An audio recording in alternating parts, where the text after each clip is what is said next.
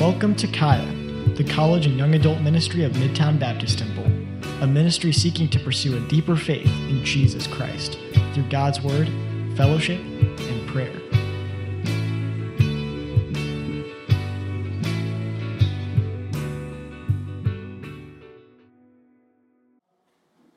I feel like I have so much to say. I was just preaching in Kenny's class in Life Fellowship. And I think this is the first time I've ever preached two different sermons back to back. And so I'm feeling a little jumbled. But I do have a message today from Acts chapter 24. So let's go ahead and turn there and let's refresh our memory on where we're at in Acts chapter 24.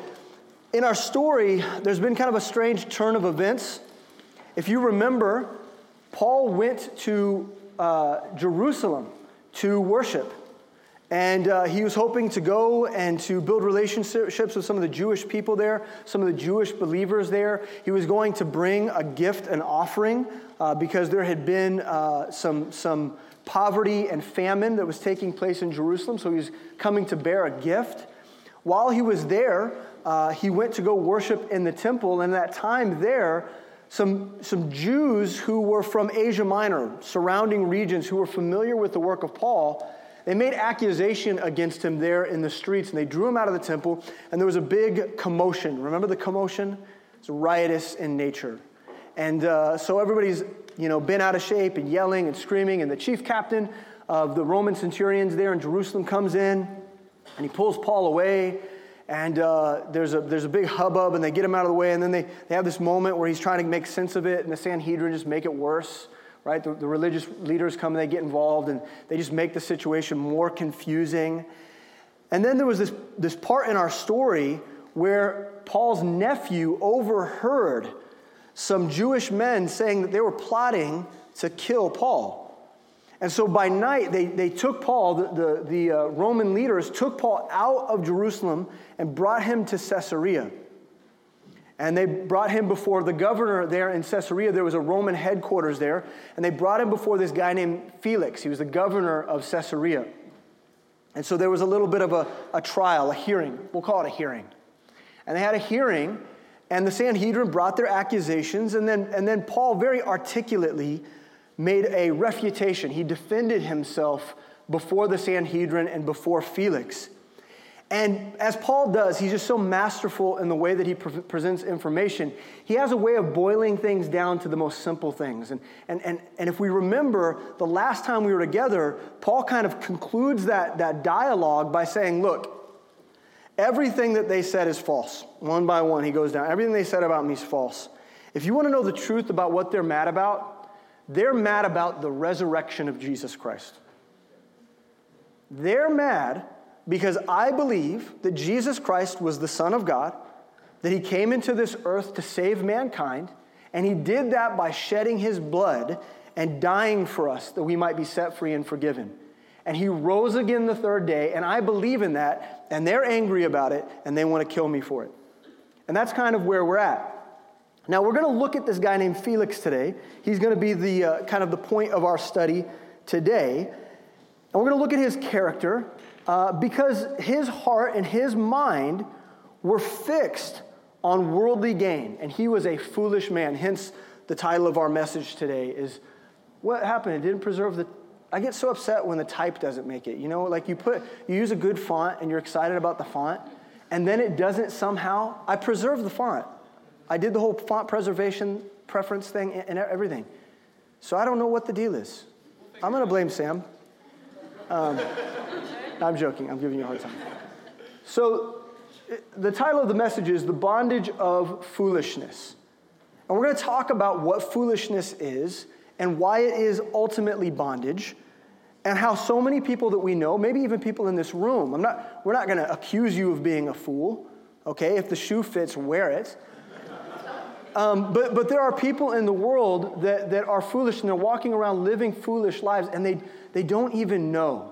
And that's the most heartbreaking thing. And we're going to talk about that today. But before we do, you guys, we've been studying Proverbs in Tuesday night prayer. If you join us on Tuesday nights, Sam has been in Proverbs, and he's been walking us through chapter by chapter through Proverbs. And as many of you know, the book of Proverbs is referred to as one of the wisdom books. And that's because it talks a heck of a lot about wisdom, right? In fact, I did a little research and learned that the word wise and the word wisdom appear 121 times in Proverbs. Okay, it's a lot of times, right? You guys are hooping about that? Like I heard that over there? But that's like relative to what? You know what I mean? It's like, the word that was probably in there like 400 times, but the is in there 473 times. No, I'm joking. But yeah, so no, 121 times. It's a lot of times in a pretty small book. It's not huge. And so wisdom comes up a lot. But the thing about that is that if we were to look at a secondary topic, as is much of the wisdom books, there are lots of paradoxes, right? So on one hand, you have wisdom, but on the other hand, you have foolishness to compare it to. And the word fool, foolish, or foolishness are mentioned 58 times. So not quite as many, but quite a bit. You see the topic of foolishness come up. And in that study of Proverbs, what we discover about foolishness is that the fool is someone who's a busybody. I think that's the next slide here. The fool is someone who's a busybody. That's often talked about in Proverbs. They're gossipy. They're always getting into other people's business, talking about things that they ought not talk about. That's what the fools do. Okay, so we can right now, even in our mind, ask ourselves, are we foolish? Do you gossip? Do you talk about other people? Do you evil surmise of other people? Make conjecture? We do this, and that act is foolishness. Foolish people do that. It also talks about how the idea that the foolish people are concerned with self-interest. Their primary concern is what they can get out of any given situation. All right, we all know that we can be foolish in this way. A lot of us are concerned with our self-interest above other people. The world thinks this way. We know that. Also, foolish people have a sharp tongue and a lying tongue. Okay, they run their mouth a lot. And they have a tendency to be kind of sharp with their wit or sarcastic or biting with their language. But also, they trust in how they feel, first and foremost. They're not thinking about external sources of truth. The truth that guides them is gut feeling, how they feel about any particular topic. And we know that in our world of therapy and psychology, how you feel is the most important thing in 2021. In a postmodern world, we live in a psychological age where we trust how we feel above everything else. And the Bible calls that foolish. And ultimately, if we were to sum it up, a fool is any person more concerned about personal gratification than confronting the truth of who God is. That's what a fool is. And in today's sermon, we're going to watch what happens when the wisdom of the gospel meets the foolishness of our flesh. That's what we're going to do. Is everybody prepared for that? You've turned to Acts chapter 24. Your finger is there. Okay, let's pray. Let's ask the Lord that He'd be with us and help us to learn. Because the things of God's word are only discerned by the power of the Spirit. God's Spirit, because these are divine truths, the average person, their ears are stuffed up. They can't hear the truth, right? That's the average person. They're unwilling. They're foolish. And the only way that the truth can come to foolish people just like us is if the Holy Spirit gives us a way. So, dear Heavenly Father, Lord, we pray that your Holy Spirit would be poured out even right now, that we could learn things that are really unlearnable in our flesh. We can know a lot of knowledge about the Bible. We could grow up in church and hear all the stories and get some sort of idea of theology. And we might have some sort of doctrinal understanding, but the truth lived out in our lives, that's actually impossible without the empowerment of your Spirit. And so, Lord, we're asking for your help. We're asking that your Spirit would move us, that it would make our ears open and our mind open and available and our hearts open. So that your word can penetrate in us and cultivate in us conformity to Jesus Christ. And for some people today, if that means that they need to, for the very first time, come to the saving knowledge of who you are. Like if there's people in the room right now who have to reckon whether or not they believe that Jesus Christ is the Son of God, would you give them the freedom to see that today? And God, if there's believers here today that recognize in their own life that they're living foolishly, because they're not submitted and yielded to you, Lord, I pray that you would reveal that as well. And so, God, we ask for your help. We ask for the revelation of your word. And we pray it in Jesus' name. Amen. So, here we are. So Felix heard these things. Verse 22, Felix heard these things, the things that Paul was saying about the resurrection. And Paul makes his defense. And he's talking about the resurrection. And Felix hears all these things. And it says, having more perfect knowledge of that way. Okay, so that's talking about Felix. Felix had a more perfect knowledge of that way, meaning that Felix was actually familiar with this idea of Jesus Christ and his resurrection. He knew the story as a governor in Caesarea, the story of this Jesus guy raising from the dead. It was creating a hubbub among the Judeans. And so for him, he would have had some familiarity with the way. Now that's not, again, that's not Felix, referencing Mandalorian, okay?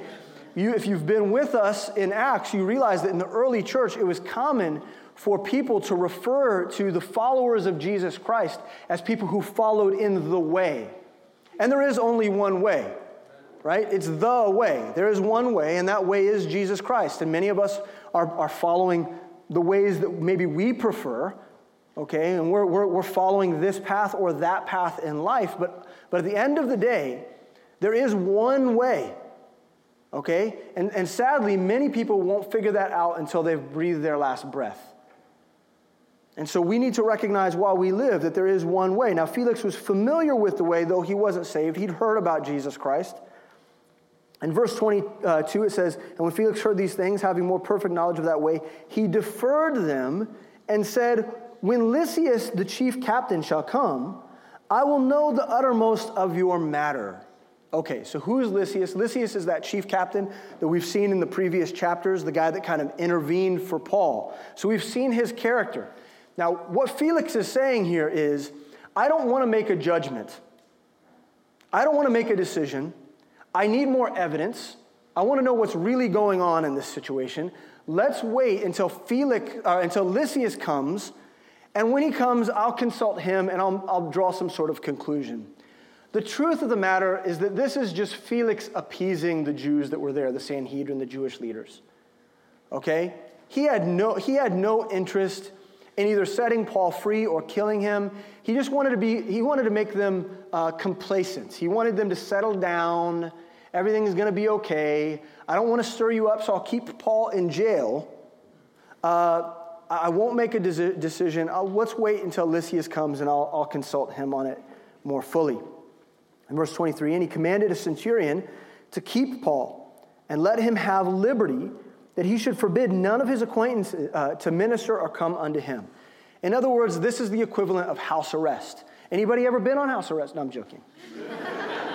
I'm not going to do that to you. Okay. But the thing about house arrest is that you have some level of liberty, right? It's not like actually being in prison, which sounds miserable. This way you can, they're tracking your movements. And in the case of Rome during this time, a lot of times Rome would provide some basic provisions, maybe some very modest amounts of food every day. But people were allowed to come visit Paul. And they were allowed to bring him food, and maybe even, oftentimes you hear Paul say, hey, I need you to bring my parchments. I've got some writing to do. And he makes these requests of people to come bring him stuff. A lot of the times what we're talking about is this moment right here where Paul is actually in prison and his friends are bringing him stuff because he's on house arrest. All right, so Paul's on house arrest, and there's this, in verse 24, this interesting thing is that Felix wants to hear, okay, so this is, what we're talking about is a time frame in which philosophy was very common. Greek philosophy was very important in the world in that time. And rich and wealthy people would often have famous philosophers come into their home and speak and teach, and they were very open to listening to men teach. And so Felix is going to make requests to Paul, hey, come teach me and my wife Drusilla. We want to hear from you more as it concerns this strange belief that you have. So verse 24 says, and after certain days, when Felix came with his wife Drusilla, which, by the way, sounds like Cruella, this woman, Drusilla, don't anybody here ever name their kids Drusilla? is a hideous name, isn't it? It's the worst name ever, Drusilla. It sounds like a bad guy in a Disney film. So her name's Drusilla, which was a Jewess, and he sent for Paul and heard him concerning the faith in Christ. Now, let's talk a little bit about who Felix and Drusilla were, what history tells us about who they are.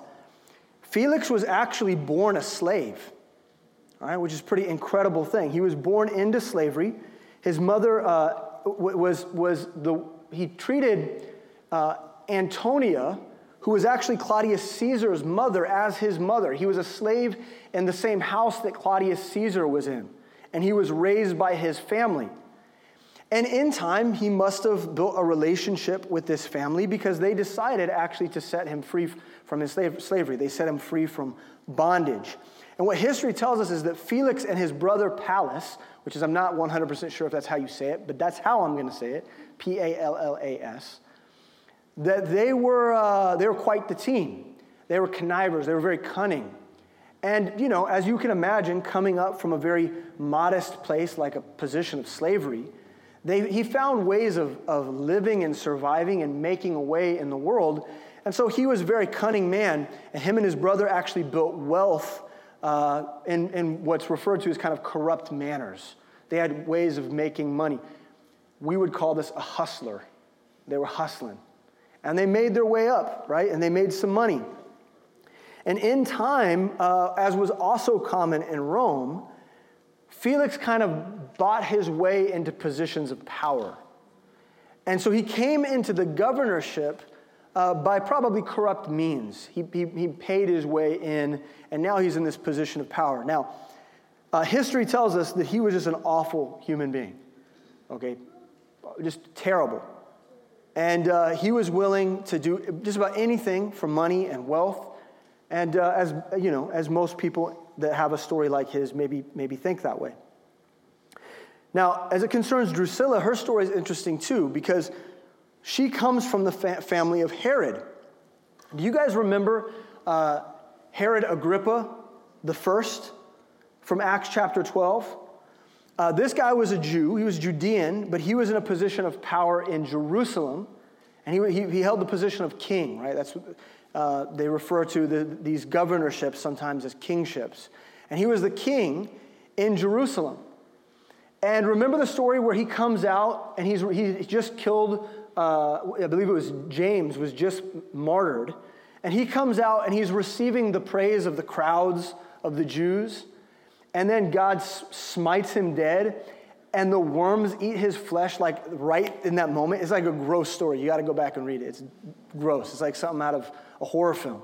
The worms just start eating his flesh as he's dying because he's receiving the praise of men. He's receiving praise as if he was God, right? And so that's her dad, all right? And her brother was King Herod Agrippa II. And so she was supposed to be really beautiful. And she was, at age 16, actually married off to some other dude. And then when Felix saw her, he saw how beautiful she was. He stole her away from this guy she was married to. She divorced that guy and then married Felix. So if that tells you anything about these individuals, they suck. They suck pretty bad.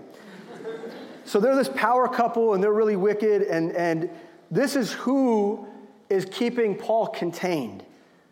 Now, they invite Paul to come teach them, and that's the moment that we're coming to now in verse 25, is Paul reasoning with them. Verse 25 says, and he reasoned. Now, we talk about this. The word reason comes up a lot, right? Paul addresses people, and he reasons with them when he's preaching. And when we talk about reasoning, what we mean is that actually the gospel is very logical. The truth of God's word is very, very logical. It's reasonable. And so anyone that knows it well actually has the capacity, the ability to reason from the scriptures and to convince people who don't know Christ to believe on him. And that's because there's no refuting a perfect text. This book right here is perfect in every way. People have worked for 2,000 years. at finding contradictions in this book, right? Because there's so many authors from different time periods, over 1,500 years it was written, from different regions, different types of people. You would think when all those texts came together, there would have to be contradictions there, right? And people work really hard at finding contradictions in Scripture. But the truth is, because it's a divine text, it fits together like a perfect puzzle. And every person that's ever come up with an argument against the Bible and against Christ has been met with a perfect refutation from those who know it well. This is a reasonable book. And we can reason from it. And Paul did just that. He reasoned from the Scriptures. Now, in this case, he reasons in a very specific way. And in this verse, in verse 25, what we're going to see is the most concise gospel presentation that we could ever find in Scripture. What does it say? It says, as he reasoned of righteousness, temperance, and judgment to come. Righteousness, temperance, and judgment to come. And so let's look at these three things, and let's look at his gospel presentation, and then we'll talk about why Felix may have rejected it, okay? The first thing it says is he preached righteousness. Well, why is righteousness so significant to the gospel? Why is that such an important thing? Because the reason is because a holy God demands a righteous people. A holy God demands righteous servants. That's what he demands. Now, because of sin, because of what Romans 5:12 teaches us, right, is that sin passed upon to all humankind. And so it's bad news that we are not righteous. We're born into unrighteousness, in fact. Every one of us that was born into this world was born into sin. That is our corruption. That's the card that we were dealt. Thanks a lot, Adam. Man, that dude, right? Don't be mad. You would have done the same thing, okay? And so here's the deal. We are unrighteous people, and God will not have wickedness in his presence because righteousness is purity. Righteousness is holy perfection. And you, in your natural state, are not that. You don't get access to God. God cannot have wickedness in his presence. And so you better believe that in his holy throne room, in the heavenlies, he will not permit just anyone to come in there. This is what 1 John 5:17 says. All unrighteousness is sin. In other words, it makes an equivalency between our sin and our unrighteous state of being. And there is a sin not unto death. Okay, so this is actually the problem. God requires man to be righteous in order to be in his presence. That's what he requires. Be ye holy because I am holy. That's what he says. That's his request on mankind. And because righteousness is a life without sin, all of us are in big trouble. Because in our natural state, we'll never get to heaven and we'll never get to be with him. That's just the truth of the matter. This is a serious problem for each of us individually. But here's what Scripture says. Romans 3:10. Okay, Romans 3:10. As it is written, there is none righteous, no, not one. Okay, so this is more bad news. Okay? You're not righteous. Not a one of us is. We're all gross, wicked. And then what Paul does here in this chapter in Romans is he goes through and quotes a bunch of scripture from the Old Testament. A lot of it comes from Psalms. In verse 11 he says, there is none that understandeth. There is none that seeketh after God. In our natural state, we don't want anything to do with God. And some of you are in that place right now. You're keeping God at arm's length because in your natural state, you don't want God. They're all gone out of the way. Right? There's that word, that phrase, the way again, right? They're together become unprofitable. Nothing that they can do can garner any real profit, not any eternal profit anyway. There's none that doeth good, no, not one. Their throat, this is kind of gross, their throat is an open sepulcher. With their tongues they have used deceit. The poison of asps, which is like a snake, is under their lips. This is who we are in our natural state. Whose mouth is full of cursing and bitterness. Their feet are swift to shed blood. Destruction and misery are in their ways. The way of peace have they not known. There is no fear of God before their eyes. Now we know that what things soever the law saith, it saith to them who are under the law, that every mouth may be stopped, and all the world may become guilty before God. Therefore, by the deeds of the law, there shall no flesh be justified in his sight, for by the law is the knowledge of sin. Okay, well, what does all that mean? What does that mean? What that means is even if you wanted to follow God, you wanted to follow the law of God, you saw, okay, I see what holiness is, and so what I'm going to do is I'm going to put on my best behavior. I'm going to do all the good things. I'm going to be a good student at school. I'm going to be a good employee at my job. I'm going to walk old ladies across the street. Okay? All right? I'm going to do all of the good things. Then God will have to accept me. But the truth is, the law actually condemns you. Because if you offend in one matter, you offend in the whole. In other words, if you've ever lied or if you said something evil about someone, or the Bible talks about this in Matthew, if you've even thought evil of a person or thought lustfully against a person, it's as bad as actually committing the act of murder or adultery, fornication, just by thinking the thought. That's how disgusting you are. That's pretty bad. If you offend in one way, you offend in the whole. So there's not one of us who is worthy, no matter how good we are, of standing in the presence of Jesus Christ, the Son of God. That's super important to understand. And this is why we need Jesus. This is why we need Jesus. He is our intercessor. And the way the Bible talks about it is that the shedding of his blood covers the multitude of our sins.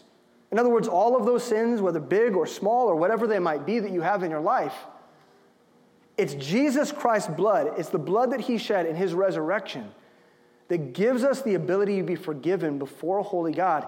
And what the Bible says is that God imputes righteousness to us. So Romans 3:22, the passage continues on and explains this a little bit more. It says, even the righteousness of God, which is by faith, that's how you get righteousness, is through faith, is by faith of Jesus Christ unto all and upon all them that believe. For there is no difference, for all have sinned and come short of the glory of God, being justified freely by his grace through the redemption that is in Christ Jesus, whom God has set forth to be a propitiation, I love that word, through faith in his blood, to declare his righteousness for the remission of sins that are passed through the forbearance of God, to declare, I say, at this time, his righteousness, that he might be just and the justifier of him which believeth in Jesus. There's a lot to unpack there. We don't have time to do it, but this is what we ought to know, is that Jesus Christ gives righteousness as a gift to anyone who has faith in him. Amen. Okay? So his death, burial, and resurrection was just the grace that we needed to get righteousness. But the thing is that you have to believe. You have to have faith. So the Word of God is clear on this matter, and that leads us to our key point number 1. We'll only have a few key points today. Key point number 1, the only way to righteousness is through the grace of Jesus Christ. It's the only way. You don't have to believe me. I'm just telling you that's what this divine holy book that came down through the voice of God to us is telling us. I mean, if you're convinced that you've got a better way, that's fine. You get to do that. You get to make that decision. Free will is the gift that God gave you, and you get to go whatever direction you want to go. But the truth of the matter is that if we want righteousness, if we want eternal life, if we want heaven after we die, there's only one way of getting that, and that's through the grace of Jesus Christ through his death, burial, and resurrection. Now, next he preached temperance. Okay, what's temperance? That's kind of an old-fashioned word. We don't use that a whole lot. Temperance is the ability to operate control over your body, soul, and mind. Now, a lot of us like to think that we're under control of our body, soul, and mind, but we make decisions every day that are fairly impulsive. We're not really under control, even if we think we have the illusion of being under control. Now, some translations of Scripture translate this into the English, this word temperance, into self-control. Now, I actually think that that's not a very good translation, okay? The truer and more accurate way of thinking about this is that temperance is God control over our life. In other words, we don't enact some sort of extra level of discipline and like focus and attention to gain self-control over our lives. The Christian actually yields their life to God, and they allow His Holy Spirit to control their actions, thoughts, and their behavior. This is important because there are many disciplined people who practice self-control and are yet still very self-willed. You can be under great self-control. You know, I do these things, my body is a temple, and you do the things, that you eat right the right ways, and you're a disciplined person, you know, and you're good, you're on good behavior, and yet you're a very self-willed, selfish, disgusting person who's completely unrighteous. So when we talk about self-control, that's not good enough. We need to be under God's control. And what we need is to be under the guidance and direction of the Holy Spirit in order to practice God's will. So this is a truth that every believer and non-believer needs to be aware of. So here's the deal. If you know Christ, and yet you're perverting or denying the power of the Holy Spirit over your life, shame on you. Because you still have a free will and you still have a flesh, you have the ability to deny the Spirit that God's given you, and you can act any old way you want to. But if you do that, if you choose to indulge sin in your life, shame on you, Christian, for being a hypocrite. You need to go back to the first things. You need to go back to a place where you remember that Jesus Christ is your Savior, and because He died for you, you ought to die for Him. You ought to put your flesh, you ought to crucify your flesh, mortify your flesh daily, so that the Holy Spirit can control you. That's a big deal. Otherwise, you're not going to actually ever be a real disciple of Jesus Christ. You're just lying to yourself. You've got to learn to let God's will control your life. So don't be discontent with God. Yield to His word. But if you are a believer, like in other words, you're here today and you're not sure, maybe you believe in Jesus, but you haven't actually given your life to Him. Or maybe you're not even sure what you believe. Or maybe you're here and you're like, no, I'm an atheist, okay? Or an agnostic even. Maybe you're a deist in the way that you think. I want to warn you, okay? I just want to very simply warn you is that what that means is that you're only going to ever be able to just enact self-will over your life. And that hasn't done you very good so far. And the reason I know that, because I used to be you. A lot of people in this room were at one point, everybody in this room at one point was unrighteous. And they were going their own way. They were going a way that was good in their own eyes. And the result of that was just a lot of selfish behavior and just consequences. Day in and day out, the consequences of your own decision making. Here's the warning that Paul gave Felix, and it's the warning that I want to give you, is that you're never going to be satisfied in this life until you've learned what it means to give your life over to Christ and let His Holy Spirit control you from day to day. Now, that might sound real crazy to you. It might sound kind of cultish to you. I don't care what you think it sounds like. I'm just telling you, it's been real good for me. Because my way was only just destruction. And the decisions that I made were never really good. And it wasn't until I chose to let Jesus Christ and His Spirit control my life that I actually began to actually have real control and real freedom. And this is the message that's being preached to Felix. Felix was a man given over to fleshly indulgences. Don't we know that about him already? We learned that. And he was a man that celebrated and practiced his own self-will to his own selfish ends. This is how he behaved. This is how he lived. And that leads us to our next key point. Paul's message to Felix is our key point.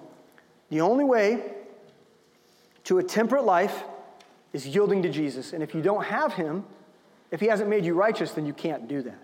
You can't actually yield to Him. For Felix to hear a message of temperance would have run counter to everything in his whole life.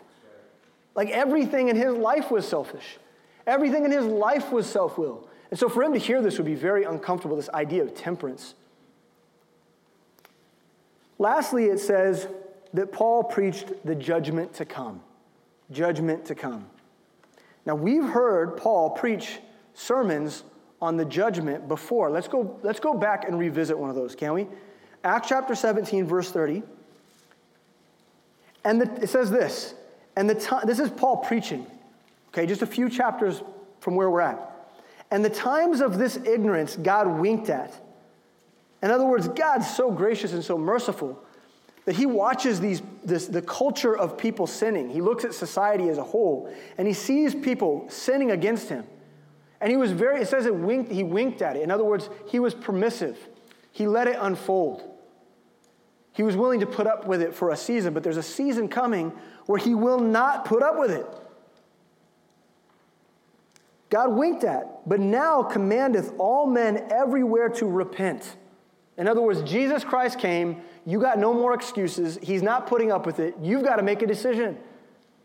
Don't put off the decision. Quit putting off the decision. Jesus Christ came to bring you to a crossroads so that you would make a determination about what you believe and you would decide either to yield to him or not.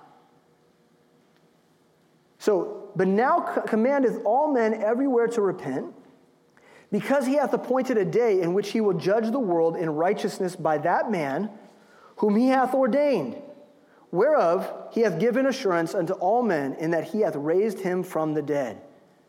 Okay, when we say judgment to come, what we mean is that one day every human being will stand before Jesus Christ and will be judged based on their lives. And the sin within your life. Every person will be judged. Now here's the way that works, is that those who are covered by the blood of Jesus Christ will gain access to heaven for eternity. Because when God looks at them, he'll see them through the lens of Jesus Christ. When he looks upon me, because I've put my faith in Jesus Christ and I know that I'm a saved person, I didn't earn that. Again, I'm filthy and disgusting and unrighteous. But the thing is that when God the Father looks at me, he won't be able to help but see Jesus Christ. And he'll see me through the lens of Jesus Christ. And when he looks upon me, he'll see righteousness. But there will be people who stand before the throne, and they'll be judged based on their good works and their sin. And guess what? It won't add up.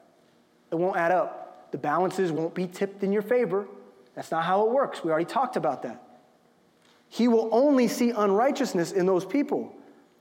And I hate to break the news to you, but the Bible is very clear on this. So I don't know if you've been listening to other theologians or other people talk, but there is a hell. It is a very real place. Hell quite literally means eternal death and the separation of self from God for eternity. It is a place of fire. It is a place of torment. And God does send people there. And that is his judgment on mankind. The Bible is incredibly explicit on this. And this is part of the judgment to come. And it's critical that every person realize. Here's the deal. Y'all know what I'm talking about. Every one of us has done this. When you're laying in your bed at night and you think to yourself, I wonder what happens when life is over. Like if I was to die, does my spirit just absorb into the ethereal plane? Do I cease to exist? Am I reincarnated? We have lots of different thoughts about these things, but the thing is, none of those things really bring anybody peace. See, for the believer, for the person who puts their faith in Jesus Christ, they can rest well. They can close their eyes at night and they can say, if I don't wake up in the morning, I know where I'll be. And this is super important. God sent his Son to make a way for all mankind to gain his righteousness, to receive his grace, and all who've received him will spend eternity with him in heaven. Key point number 3. The only way to avoid judgment is the safety of Jesus. The only way to avoid judgment is the safety of Jesus Christ, the Son of God. He's our safety. Now, to this message, this very simple preaching that Paul presents to Felix on righteousness and temperance and judgment, Felix had a response. Felix had a response. And this is what it says.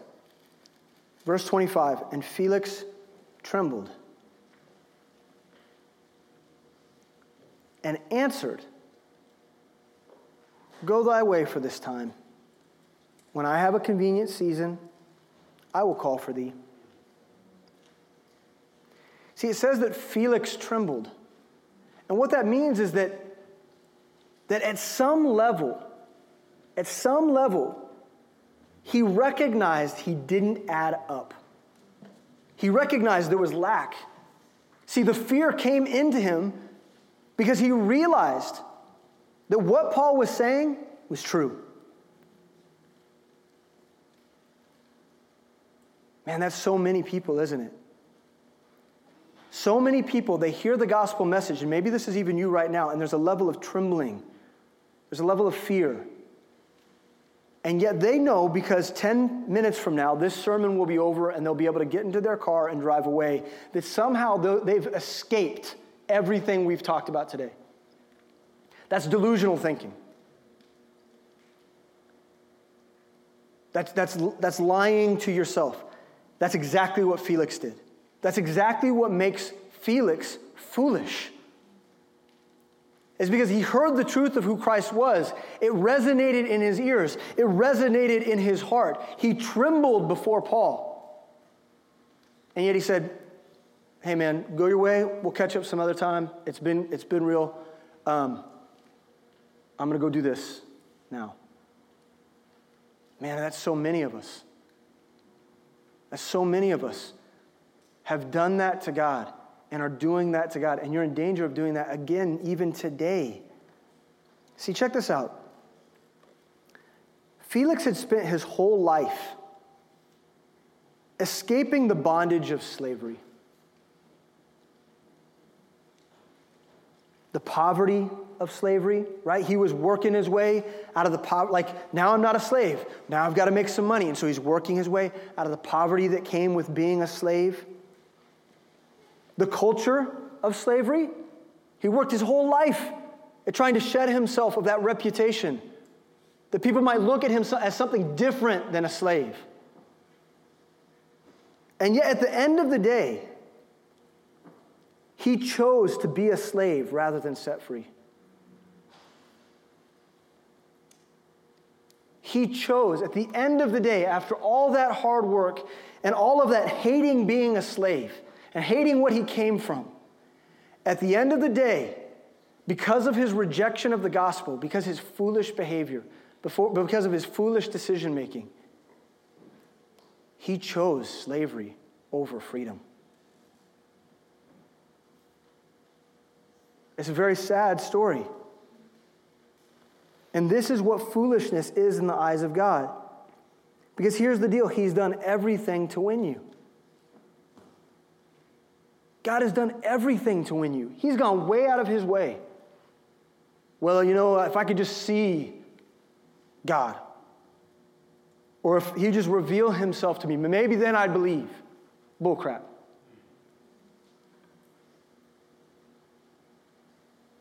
That's not true. Quit lying to yourself.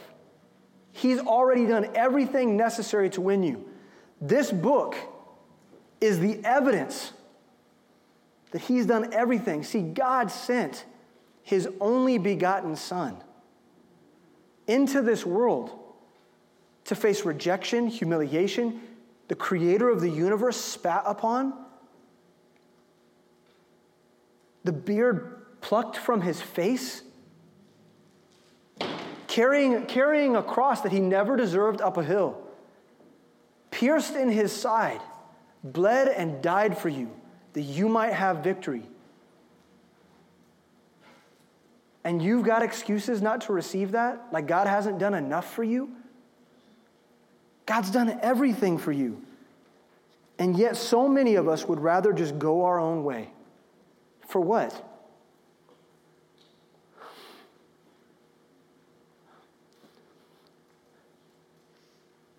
For what? What do you have to gain going your way?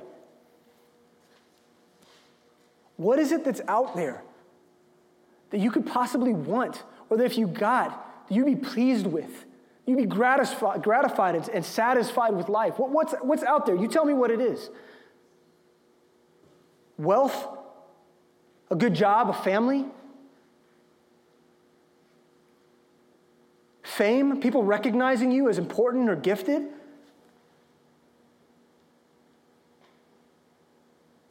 None of that is righteousness. None of that will satisfy you. None of it will bring you peace. You will still go to sleep and think the exact same thoughts you were thinking the day before.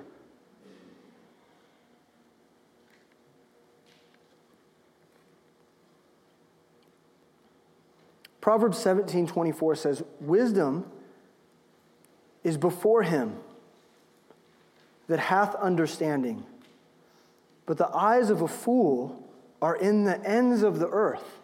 And what that means is that the foolish person is willing to look anywhere else but to God.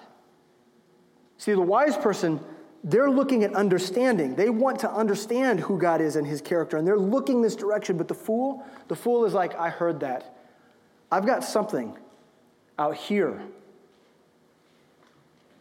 that I've got to focus on. That's the fool. Psalm 14:1 says, the fool has said in his heart, there is no God. They are corrupt. They have done abominable things. There is none that doeth good. And I wonder today if after hearing all of this, that you can recognize and be honest enough with yourself to say, you know what, I'm the fool. Because for a long time in my heart, I've been saying, there is no God. And maybe in this moment, you recognize the faulty thinking in that. That's counterintuitive to the truth. Maybe you're realizing that for the very first time. Can I read one more scripture to you? I want to have the worship team come up. I want to read one more passage that I believe reflects God's heart towards you. Okay, so let's do that real quick. Maybe it's just Uriah that comes up. I don't know. But let's come, worship team, if you can come up real quick. Because you're going to be a distraction, so we already know that. So come on. Oh, Seth, whoever. Yeah, I forgot. Seth, please. Thanks, bro.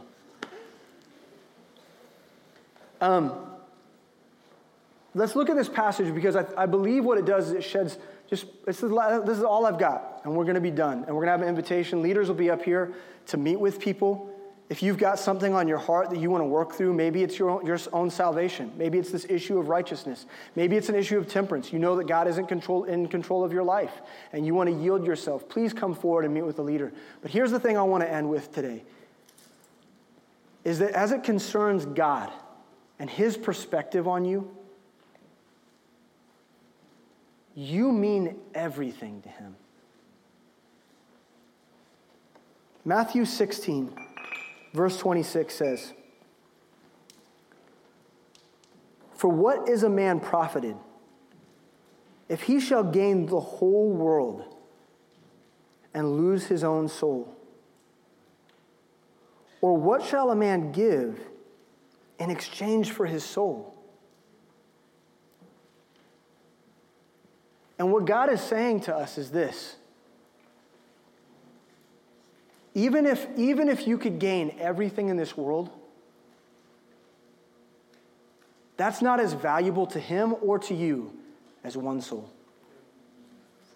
The Bible says that when one soul accepts Jesus Christ on the terms of the gospel, that the angels in heaven rejoice. In other words, celestial beings that we can't even see that exist in the fifth dimension are looking down upon you. And the moment you decide that, yes, I'm giving up on me and I'm giving my life to Jesus in repentance of my sin, God, please forgive me, I believe. The moment that you do that the angels in heaven rejoice over one soul. That's how valuable your soul is. That's how valuable you are. And what I want to ask as we go into our time of invitation and singing, that you wouldn't waste this time. The Bible says that today is the day of salvation. In other words, don't put it off because you're not promised tomorrow. Today is the day of salvation. Today is the day to believe. Today is the day to give your life to God. So don't hesitate. Don't wait. Come forward. There's people here. Let me just tell you, there's people in this room that love you even if they don't know you. And they're going to be standing up here. And if you know you need Jesus Christ, please come forward. Let's deal with whatever we've got today. Because God is worth being right with. Dear Heavenly Father, Lord, we love you. And God, in a room this big, I know that there's people from every background and every spectrum of thought. And so as I'm preaching and getting riled up, and some people are listening attentively, some people are trembling because your word does that. There are people that are unsure. They've got questions. They've got more questions to ask. Okay, so be it, God. Would you work and deal with people's hearts right now? And Lord, as we enter into this time of worship, would you draw people out of their seats to come forward? And would you cause people to choose to deal with sin and to come before you and lay hold on Jesus Christ, the Son of God, that he might impute righteousness to them. God, we thank you for what you've done. We know you've done everything for us. We didn't deserve it. We need you. Meet us where we're at, please, God. We pray this in Jesus' name. Amen.